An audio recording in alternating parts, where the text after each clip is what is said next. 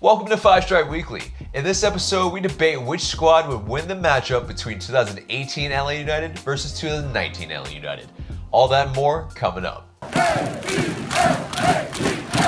Welcome to the show, Five Stripe fam. I'm AJ, this is Tanner and Mark. And wherever it is you get your pods, subscribe, share, and leave us a good rating. This segment is sponsored by Thinking Man Tavern, a cozy Decatur neighborhood pub. Grab a tasty beverage from a wide variety of selections and a plate of something delicious from the menu. To go, check out Thinking Man Tavern. So guys, let's get into the news and some of the highlights from the football world. So first up is that MLS is expected to announce that the 2020 season will be postponed until at least June 8th, and that the league is a little bit hopeful of resuming play in June.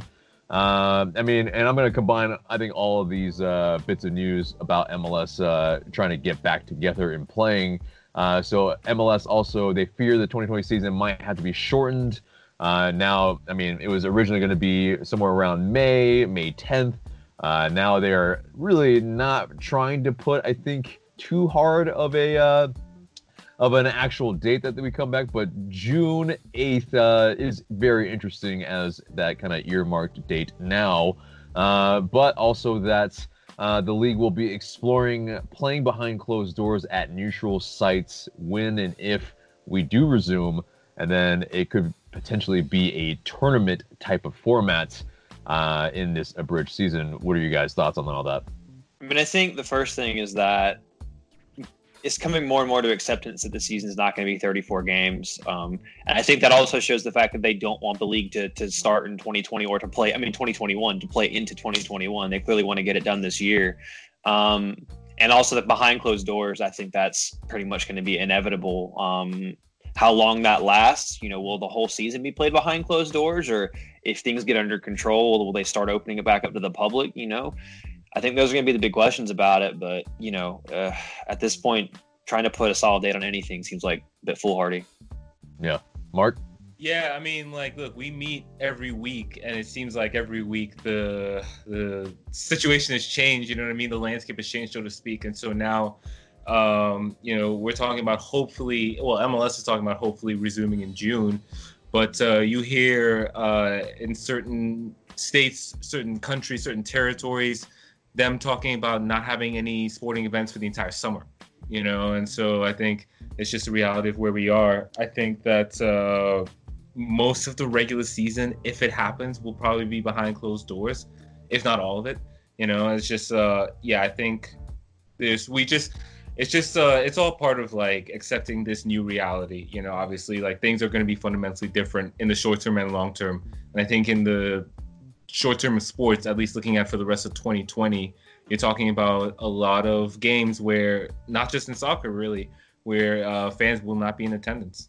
Yeah, definitely NBA was talking about maybe playing in Las Vegas, in kind of camps where they have people that are cleared of COVID, and then they all play together in some sort of rotating in arenas type of format. But yeah, obviously the difficulty is, you have kind of the support staff that needs to be there. That's where the difficulties, I think, arises. There is going to be someone from the outside coming in, and God forbid one of them gets sick, then, you have to maybe quarantine, an entire group of, how do you just forfeit the game just because, it becomes a conundrum. Major League Baseball as well, they were thinking about maybe going kind of grapefruit and what's the other one? Cactus league style where, they hole up in Arizona and Florida. Either way, they've all been floating these ideas, but I think it's good that they're trying to come up with really out of the box kind of solutions. But I think at the end of the day, I think many of us are probably resigned to the fact that, many of these games are likely pushed to, maybe not happening or voided, or so we'll see what happens. Obviously, we all hope that, the situation in this pandemic gets better, obviously. But moving on from hold on. Say one more thing about that, though, is that also the weird thing is that like you said with the tournament, that's really complicated. Also, how you select the venues for, Major League Soccer isn't a team that, yes, the owners have the money, but in terms of having money to go tournament style, like where would you pick those neutral venues at? Do you pick places that have the best facilities? Like there's so much that brings into it. And also the thing about if you start things up again, a lot of people think that this will continue, or say, it goes away for the summer, which can happen with viruses, and then comes back in the fall, winter. Do you stop again if things aren't done in time and having to stop and start and stop and start? Honestly, I think for me, the thing I'm thinking more and more as things goes on, that for a season like MLS, it just started, my gut says it might end up just getting voided entirely and not even happen.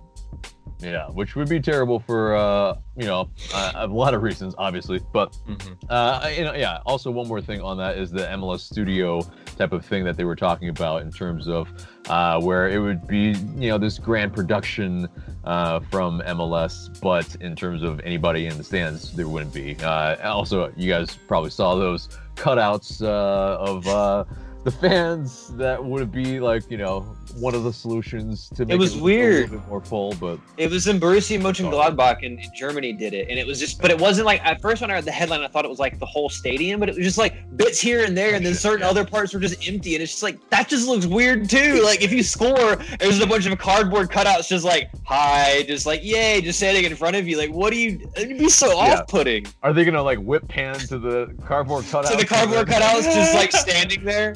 Oh, they should just like cut the FIFA crowd from like the video game and just stick it in those shots. Yeah, the guys. Same three guys to support you home and away every game. The same three guys, always taking that selfie. Exactly.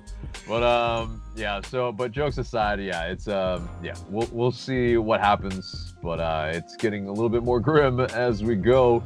But moving on from that, Manuel Castro has been speaking with some of the local media, notably Felipe Cardenas of the Athletic.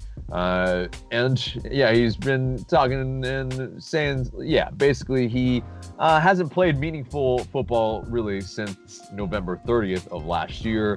And he played about 15 minutes against Club America.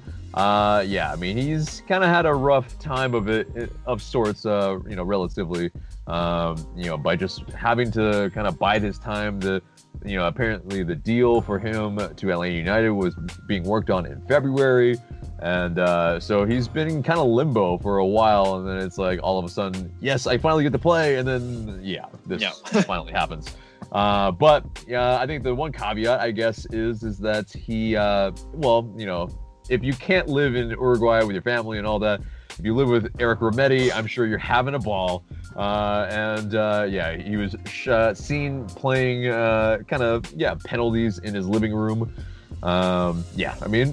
It could be a lot worse, I guess, if, all things considered. So, but, moving on from that, Atlanta United's John Gallagher, who was on loan with Aberdeen, our sister club, he has seemingly, his loan has come to an end. It seems like because the Scottish League is pretty much going to end their season right now and not have any other discussion about it. So with that being done, it pretty much means Gallagher's loan has ended and his future is kind of up in the air. Now, if we do play games, then Gallagher, who's pretty flexible in terms of the amount of positions that he's been able to play in the past, he's played at forward, he's played at winger, he's played at fullback, would be pretty handy, right, for us if we do have games. Yeah, I'd have him. I mean, I think he could give you more cover at like the right wing back position with why am I dropping Brooks Lennon on the right? And that helps you give depth to Franco Escobar. Franco Escobar can focus more on playing either as a center back in a back three or as potentially even a left wing back. So that could give you more depth at those fullback positions. And because he's kind of already covered into the cost, I believe, of the salary cap and everything, then that gives you quality depth because clearly he's got skills that I think would translate to Major League Soccer and could provide vital. And it gives you another option up top as well because he can play there. Yeah, Mark. Yeah, and the fact that he got playing time in Aberdeen, I think, is pretty encouraging as well. I mean, like, SPL may not be what it once was, but it's still, I think, a decent level, especially for a young, up-and-coming MLS player. And so, yeah, I think, if football is able to resume this year, I could see him definitely getting at least a shout with Atlanta United, with De Boer. I mean, like, we've talked about the depth at certain positions ad nauseum, and so, could he be a contributor? Possibly. Especially if you're playing in a shortened tournament style thing, you need as much depth as you can get, and a player who can fill as many positions as that. If you're playing more compressed, that's got to be massive, because that answers so many question marks. Right. So moving on from that, Ezequiel Parco is getting in his reps in this pandemic at home in his living room. Really kind of. Great for him. I think really terrible for his neighbors. Holy crap. I think he probably lives on, at least, you can see from the sky around him that he's probably on a higher floor. So people below him, around him even. I feel pretty bad for them, but he's getting his reps in. That's good. That's. Can you imagine somebody going up there to yell at him? They don't even know who he is. It's like, sir, stop playing soccer in your living room. Well, first off, you'd open the door and it's like, there's a hobbit here. Oh man, yeah, that's. I jest. Everyone's a hobbit, next to Tanner McLeod, because he's 6'5". I mean, it's fine. Hey, ask the top of your hair. It's up there now, too, dog. Yeah. I don't know if you're talking to me or talking to Mark, but... I'm talking to Mark, because Mark's hair is a lot taller than yours is. Mark's hair is up where the top of my head is. Same level. It's true. I know, man. We're gonna see what we can do about that hair, and we should totally kid and play the shit out of Mark. Exactly. Keep growing that out, and we'll see what we can do. Yeah. But anyway, so Michael Parker's talked with the Atlanta United fans on Atlanta United Twitter.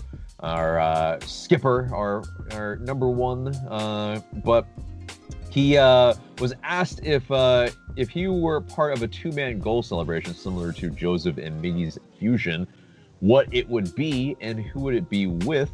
And he answered in a, I think, just heartwarming way that you just expect out of Parky. He said that he would likely have paired with Jonathan Nagbe, and he would have done the shoe phone celebration. And from some of our, after some of our best wins, he was doing that. That's, so those celebrations are something that I think we would have wanted to see on the field. But of course, he acknowledged that he probably wouldn't be celebrating too much anyway, since he only has and did have one career MLS goal to his name. So yeah, wasn't it from the halfway line as well? It was. Yeah. So if you're only going to score one, it may as well be from the halfway line, right? Exactly. Yeah. And what a banger that was! Holy crap! And I mean, it's up there. I think really next to maybe David Villa in terms of best goals from the halfway point in MLS. So. But anyway, so moving on from that, Atlanta United is the winner of Atlanta Madness on WSB TV. There was a large little Atlanta thing type of bracket for the void of actual March Madness, and there were a bunch of Atlanta things that were up against each other, but Atlanta United, in all our ballot stuffing glory, we beat the likes of Waffle House, Chick-fil-A, Coca-Cola, and many more. And, good on the 17th. Are we surprised? Online poll yields Atlanta United victor. That's some tough competition, though, man. Yeah, it is. But I don't think that, Waffle House or Chick-fil-A or, Coca-Cola have supporters groups. So, that's where they don't have a contingent probably getting people to vote. So, it's good on us. Makes sense. But we did beat the Atlanta Hawks as well, and they don't have supporters groups either. But that's their fault. That goes hand in. They have that one little section, kind of a supporter group thing. It reminds me of a student section from college. Yeah, but it's 12 people. Yeah. Indeed. Yeah, and I think Resurgence, our Atlanta United supporter group, definitely try to get in there and try to get some chants going as well. It went off decently. Anyway, so moving on from that, Atlanta United announced the United We Conquer initiative. And this was hoping to direct supporters to safe volunteering opportunities during the COVID-19 pandemic. And then they're also granting $85,000 to Soccer in the Streets to cover their operating and coaching expenses during this time. That's really, really great to see. I mean, it's definitely another case of Atlanta United being really, I think, ingrained in the community. Also, speaking of that, Mercedes-Benz Stadium and Arthur M. Blake Foundation have partnered with Piedmont Healthcare to provide food for frontline workers.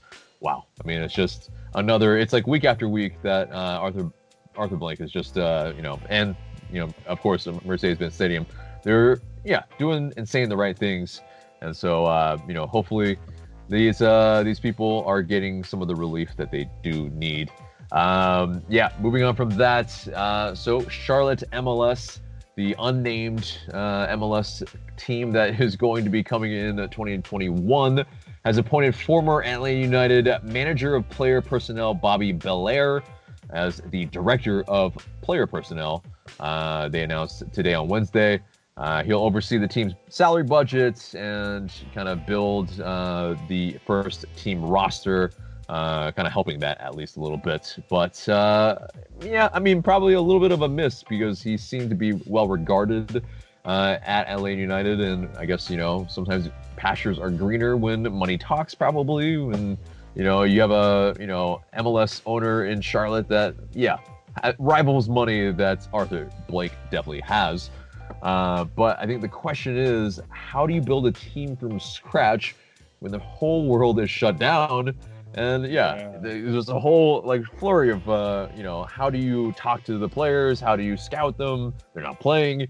How do you even, kind of have a conversation with them in, face to face? How do you give them a physical? So it's going to be probably pretty difficult, right? Yeah. I imagine, if anything, there'll be a flurry of activity for them specifically, I think, in December, January, assuming that, this COVID is more contained by then. But yeah, I mean, I think all that's well said, especially with the scout. I guess you could, you have video or an FM to scout for now, but you still have to see these guys play before you actually sign them. So, yeah. Exactly. Yeah. I mean, if you don't even see them right before you sign them, and you don't even know if they're fit, right now, even if you get a physical, it doesn't mean very much. Right. So, it's definitely, they have a very, very uphill battle, a mountain to really surmount. But so moving on from that, U.S. Soccer and the Development Academy, they pretty much, U.S. Soccer announced that they will be ending the operation of the USDA, and that's effective immediately. And so that's pretty much where they cited the extraordinary and unanticipated circumstances around the COVID-19 pandemic and the resulting financial strain as the impetus behind what is called an, quote, incredibly difficult decision. But pretty probably wide-reaching impact with this. Probably a little bit more strain on MLS teams and maybe USL teams. Yep. Yeah, first one. Yeah, no, sure. I think it's interesting. I mean, I think, with obviously everything going on, it's probably a valid reason, but I think it also is a bit of an out because I don't think the DA... It might have been coming. Yeah, exactly. I don't think the DA program really had the effect the way they intended, especially on the women's side. I mean, because the DA program was basically forcing girls to choose between them or high school, and the high school game for women is strong, so that was always a point of contention. And then I think even on the men's side, they just weren't whether it's finding the talent, cultivating the talent, what have you, the schedules, the coaches, I don't know what exactly was the issue, but I don't think it ever really had the effect that they wanted it to. Yeah. Tanner? Well, I mean, it was, they were tasked with basically running the leagues for the academies. So all of the MLS academies and a lot of USL academies were all playing. I think it was like 90 plus teams, 94 teams or something like that, all in a league together. And that's very difficult to admin, especially with a country the size of the United States. Size does kind of play a bit in admin, trying to schedule these teams to play each other. But kind of like what you said, AJ, it's going to put more of a strain on the clubs. Although some clubs, depending on the way you look at things, that could be important, because if MLS is, tasked with arranging the league for the academies, then they can make it more exclusive, to make it, more competitive, to have a higher quality of players, so that when the players are, developing, they're playing at the best, talent at that position for their age group, which in theory should yield more homegrown products. And for clubs like, FC Dallas, who pride themselves on growing and selling that talent, you get 100% of homegrown player money. So, I think it could be an opportunity for MLS clubs to really take a good step forward in terms of focusing on their youth and having those players come through. Because if you have a competitive academy system and you're creating more competitive American players through academies, that's going to help the national team in the league as well, because you have more quality American players in your league. So, I mean, I believe in the idea of youth, and I don't believe in the U.S. Soccer Federation worth a nickel. So I'm going to try to look at this as a positive and hope that teams really put their money where their mouth is in terms of trying to grow the game. Yep. Fair enough.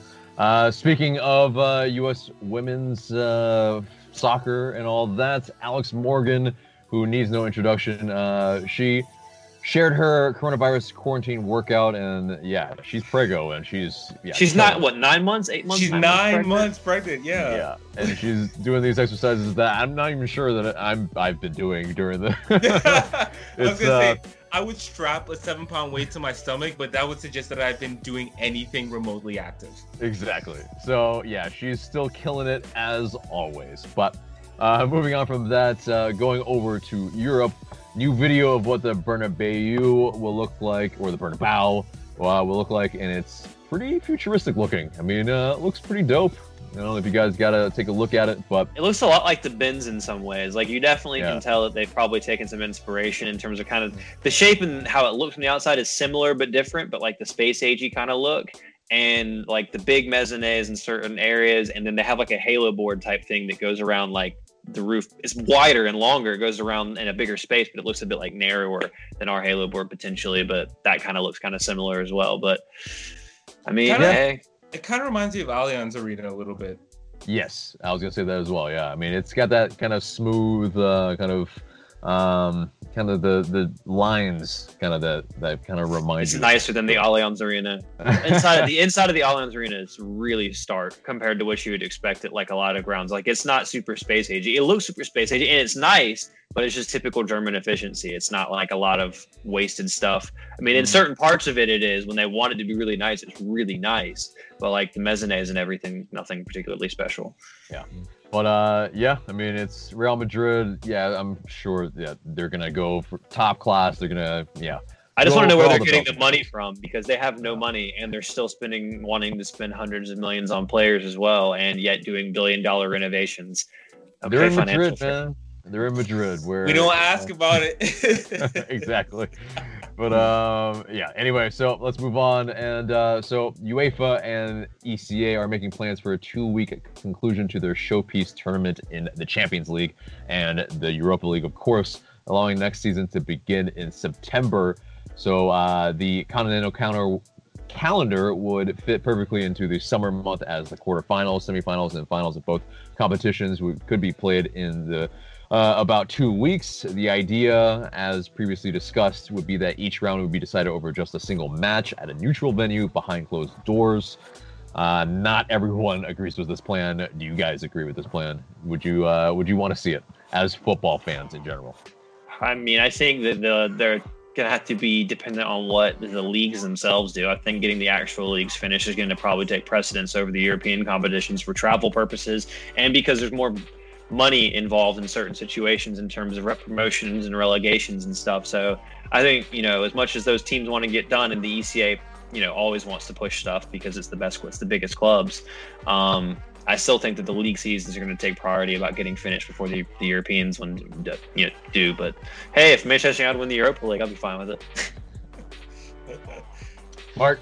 Yeah, I think the most contentious part of this is the single leg. I mean, I guess it may end up being that that's what they have to do, because like where are they going to play in general, I think is a huge question. I guess they want to cut down on travel. So, yeah. But I think also they're in the middle of even a couple, they're in the middle of a round right now. I know, because Chelsea and Bayern Munich still have a second leg to play. It's pointless. They don't need to play it, but it has to be played, as well as some others, I think. So that's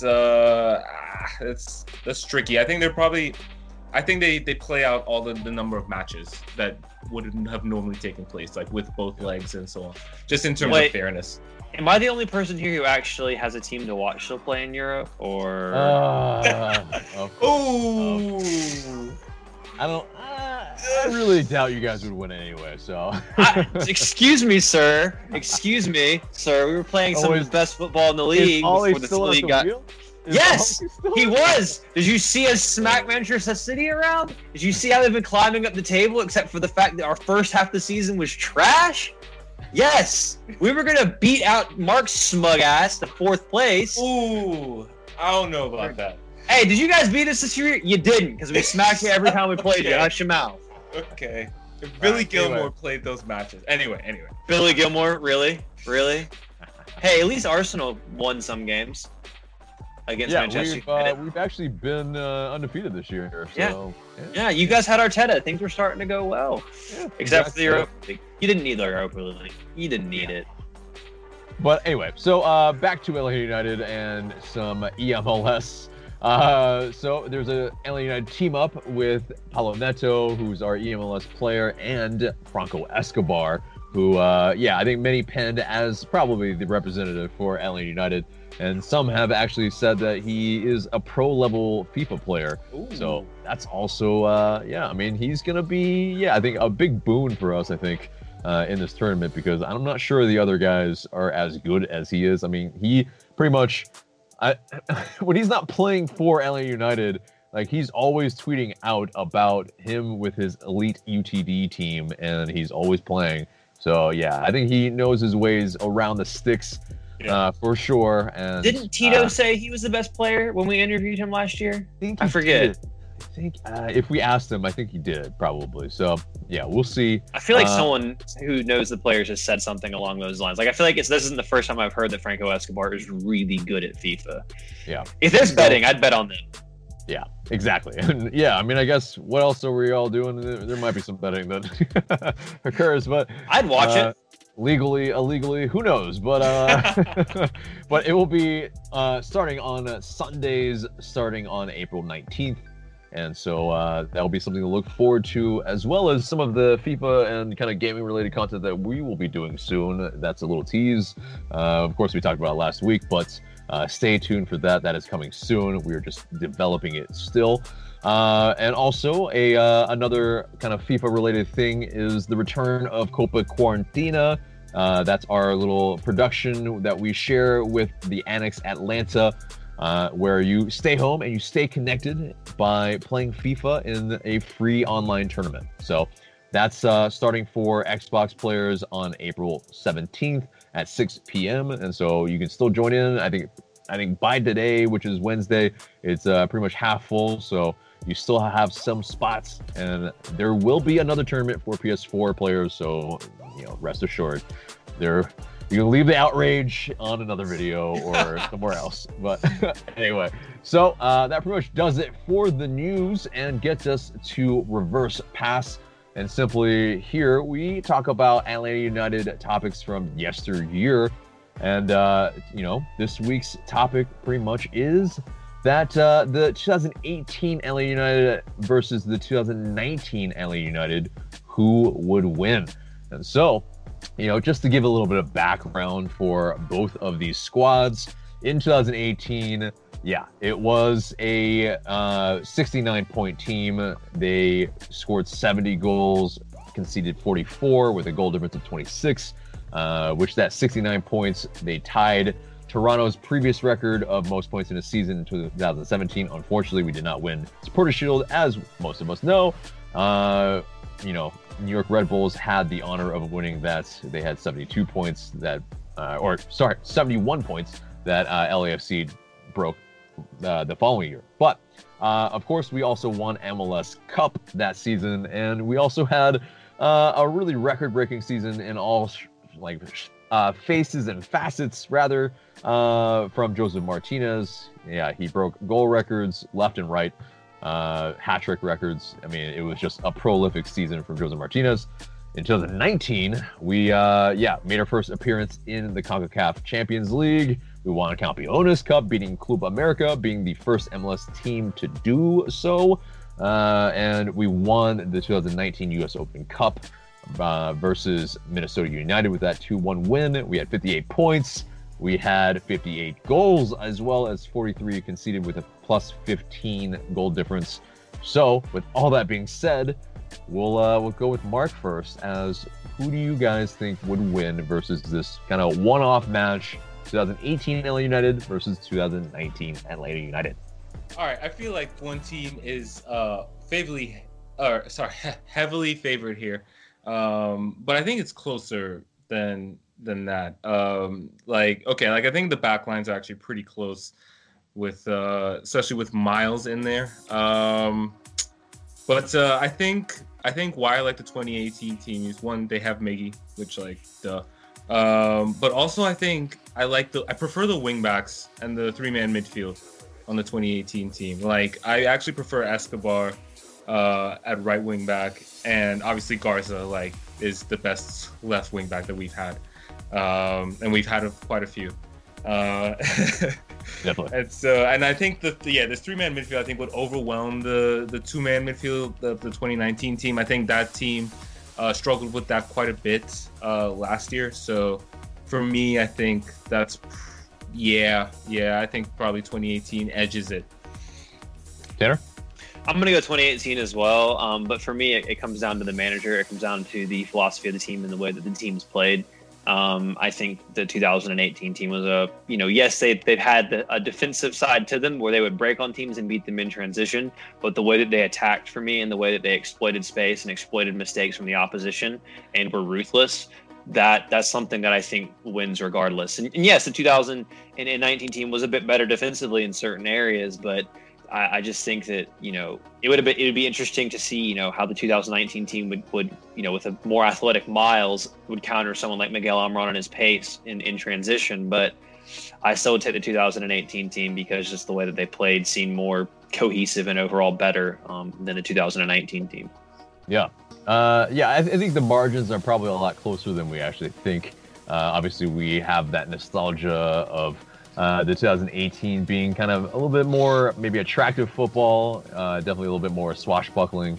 So definitely, the attacking side of it it brings a little bit of romance that I think still lingers in most people's minds.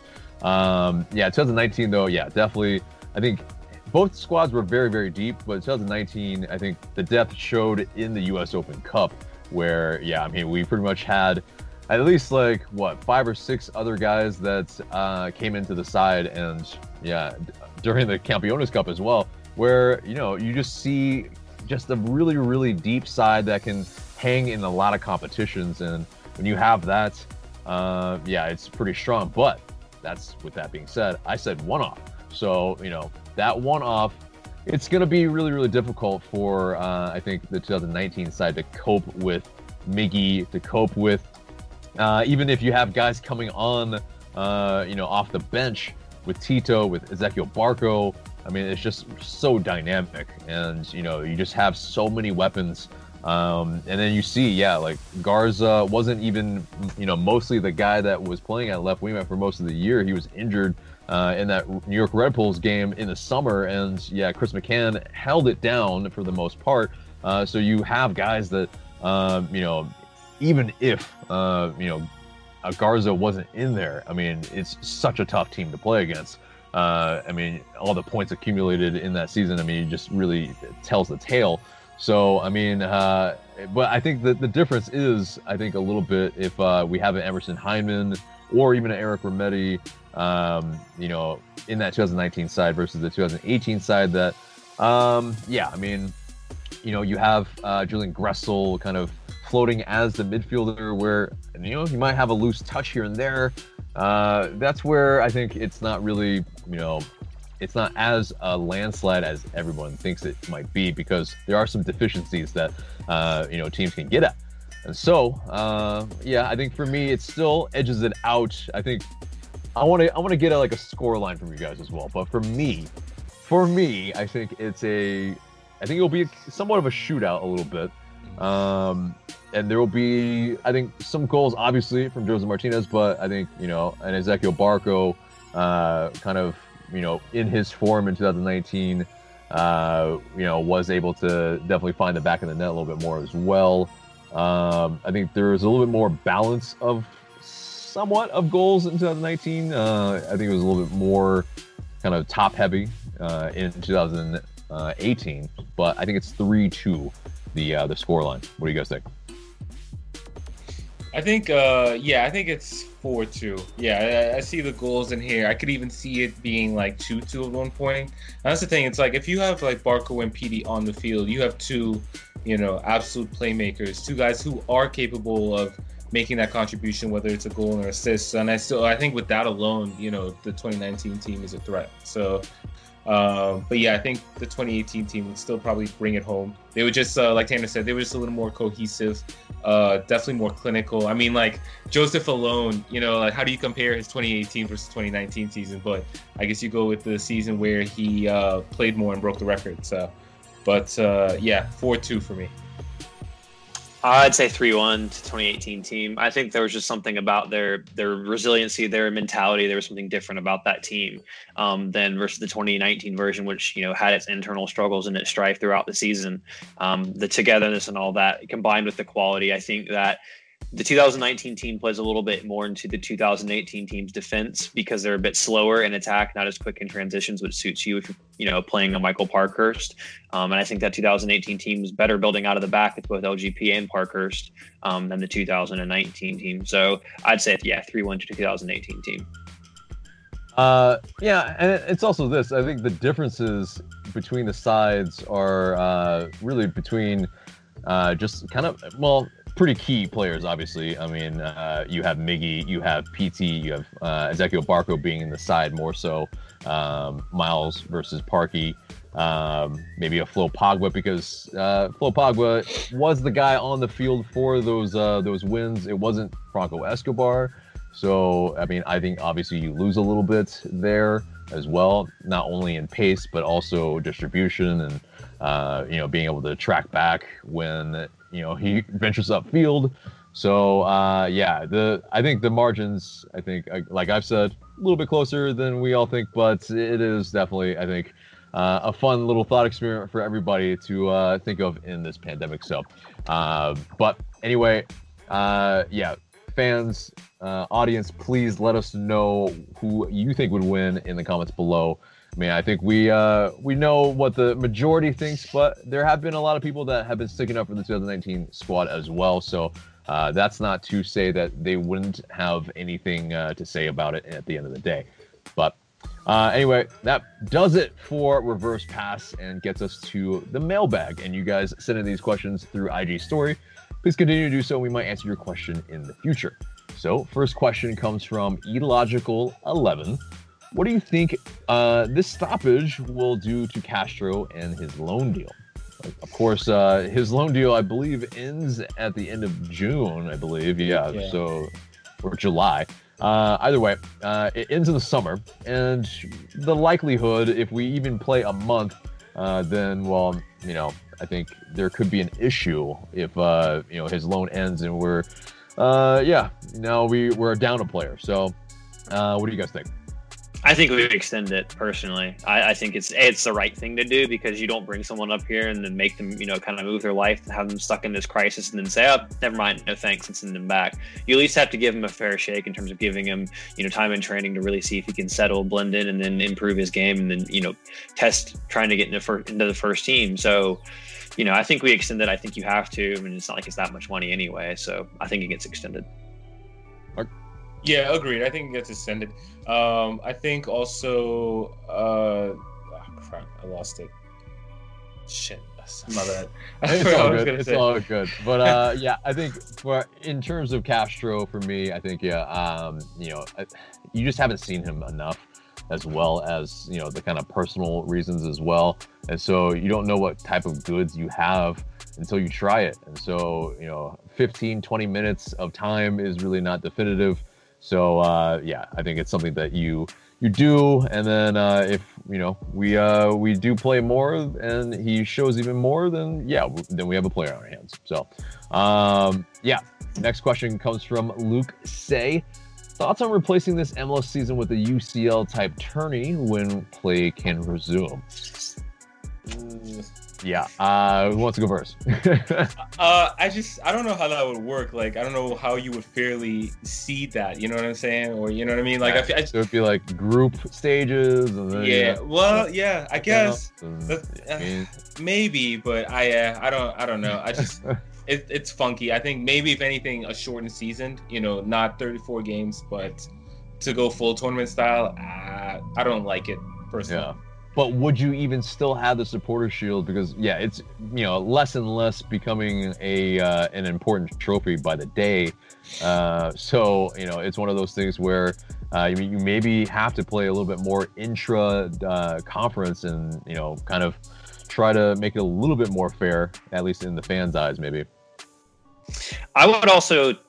I don't want it to do that. I want to make that clear, but also I think it would suit Atlanta United, because I think DeBoer kind of has a bit of a cup manager feel to him as well, where he gets time if he's very specific about this team, and it's okay, this game, then this game, then this game, and he can have it segmented. I don't know. I feel like the methodical side of him would probably get things pretty spot on, and sometimes being a bit more defensive can be successful in a tournament setting. So that might suit Atlanta United better. Although I think regardless of what happens, whoever wins whatever trophy they come up with, everyone else is going to say that it doesn't count. So I already know that in a hypothetical world, that if Atlanta United won that, we would all claim it and everyone would hate us for it, but we would still claim it all the same because that's what we do. And I know I would absolutely do that myself. So yeah, no, it's true. Exactly. Yeah, I'm having to warm up to these ideas, these crazy, wacky ideas as it goes on, because yeah, I mean, it's you're starting to run out of options as the year goes on, and so I'm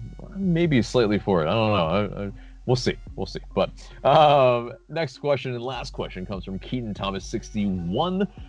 He asks, what will be the first thing you look forward to when the quarantine is over? We'll go over to you, Tanner. Getting back and playing soccer again. I mean, before it stopped, I was playing, 3 times a week, and I'm very competitive. So being able to be competitive in a sport that also gets my lazy ass moving more. I was having a bunch of fun with all the people I was playing with, and I just can't wait to get back out there and get that kind of consistency of just hitting the ball again. I mean, yeah, I miss that the most. Mark? I honestly would say tailgating at the Gulch, but I get the feeling that that's not going to happen for a long time. You know what I mean? So in terms of what's more possible in the near future, hopefully, is just sitting down at a restaurant, to be perfectly honest. Just, yeah, and, eating with you guys and all my other friends. That's really what I miss more than anything. You got other friends? No. That was low-hanging fruit. I'm sorry. Wait. You have friends? I'm leaving this call. And Mark Nichols has left the call. Mark left. Nichols has left the chat. But no. We love you. No, there's that was low-hanging fruit. I'm sorry. But yeah, I think likewise for me. Yeah, I mean, I want to be able to give you guys a big hug. I mean, I miss you guys in person, that's for sure. I think the restaurant thing, I feel you for sure. Definitely going to games, obviously. That's, I think, probably without being said, but someone had to say it because no one else said it. But I think the top thing for me is getting Korean barbecue. That I am missing hard. Because, yeah, I mean, there's nothing like it. With the banchan, with the meats you're just getting the meat sweats right in front of you. Oh my God, I miss it hardcore. Anyway, so. I've never had Korean barbecue.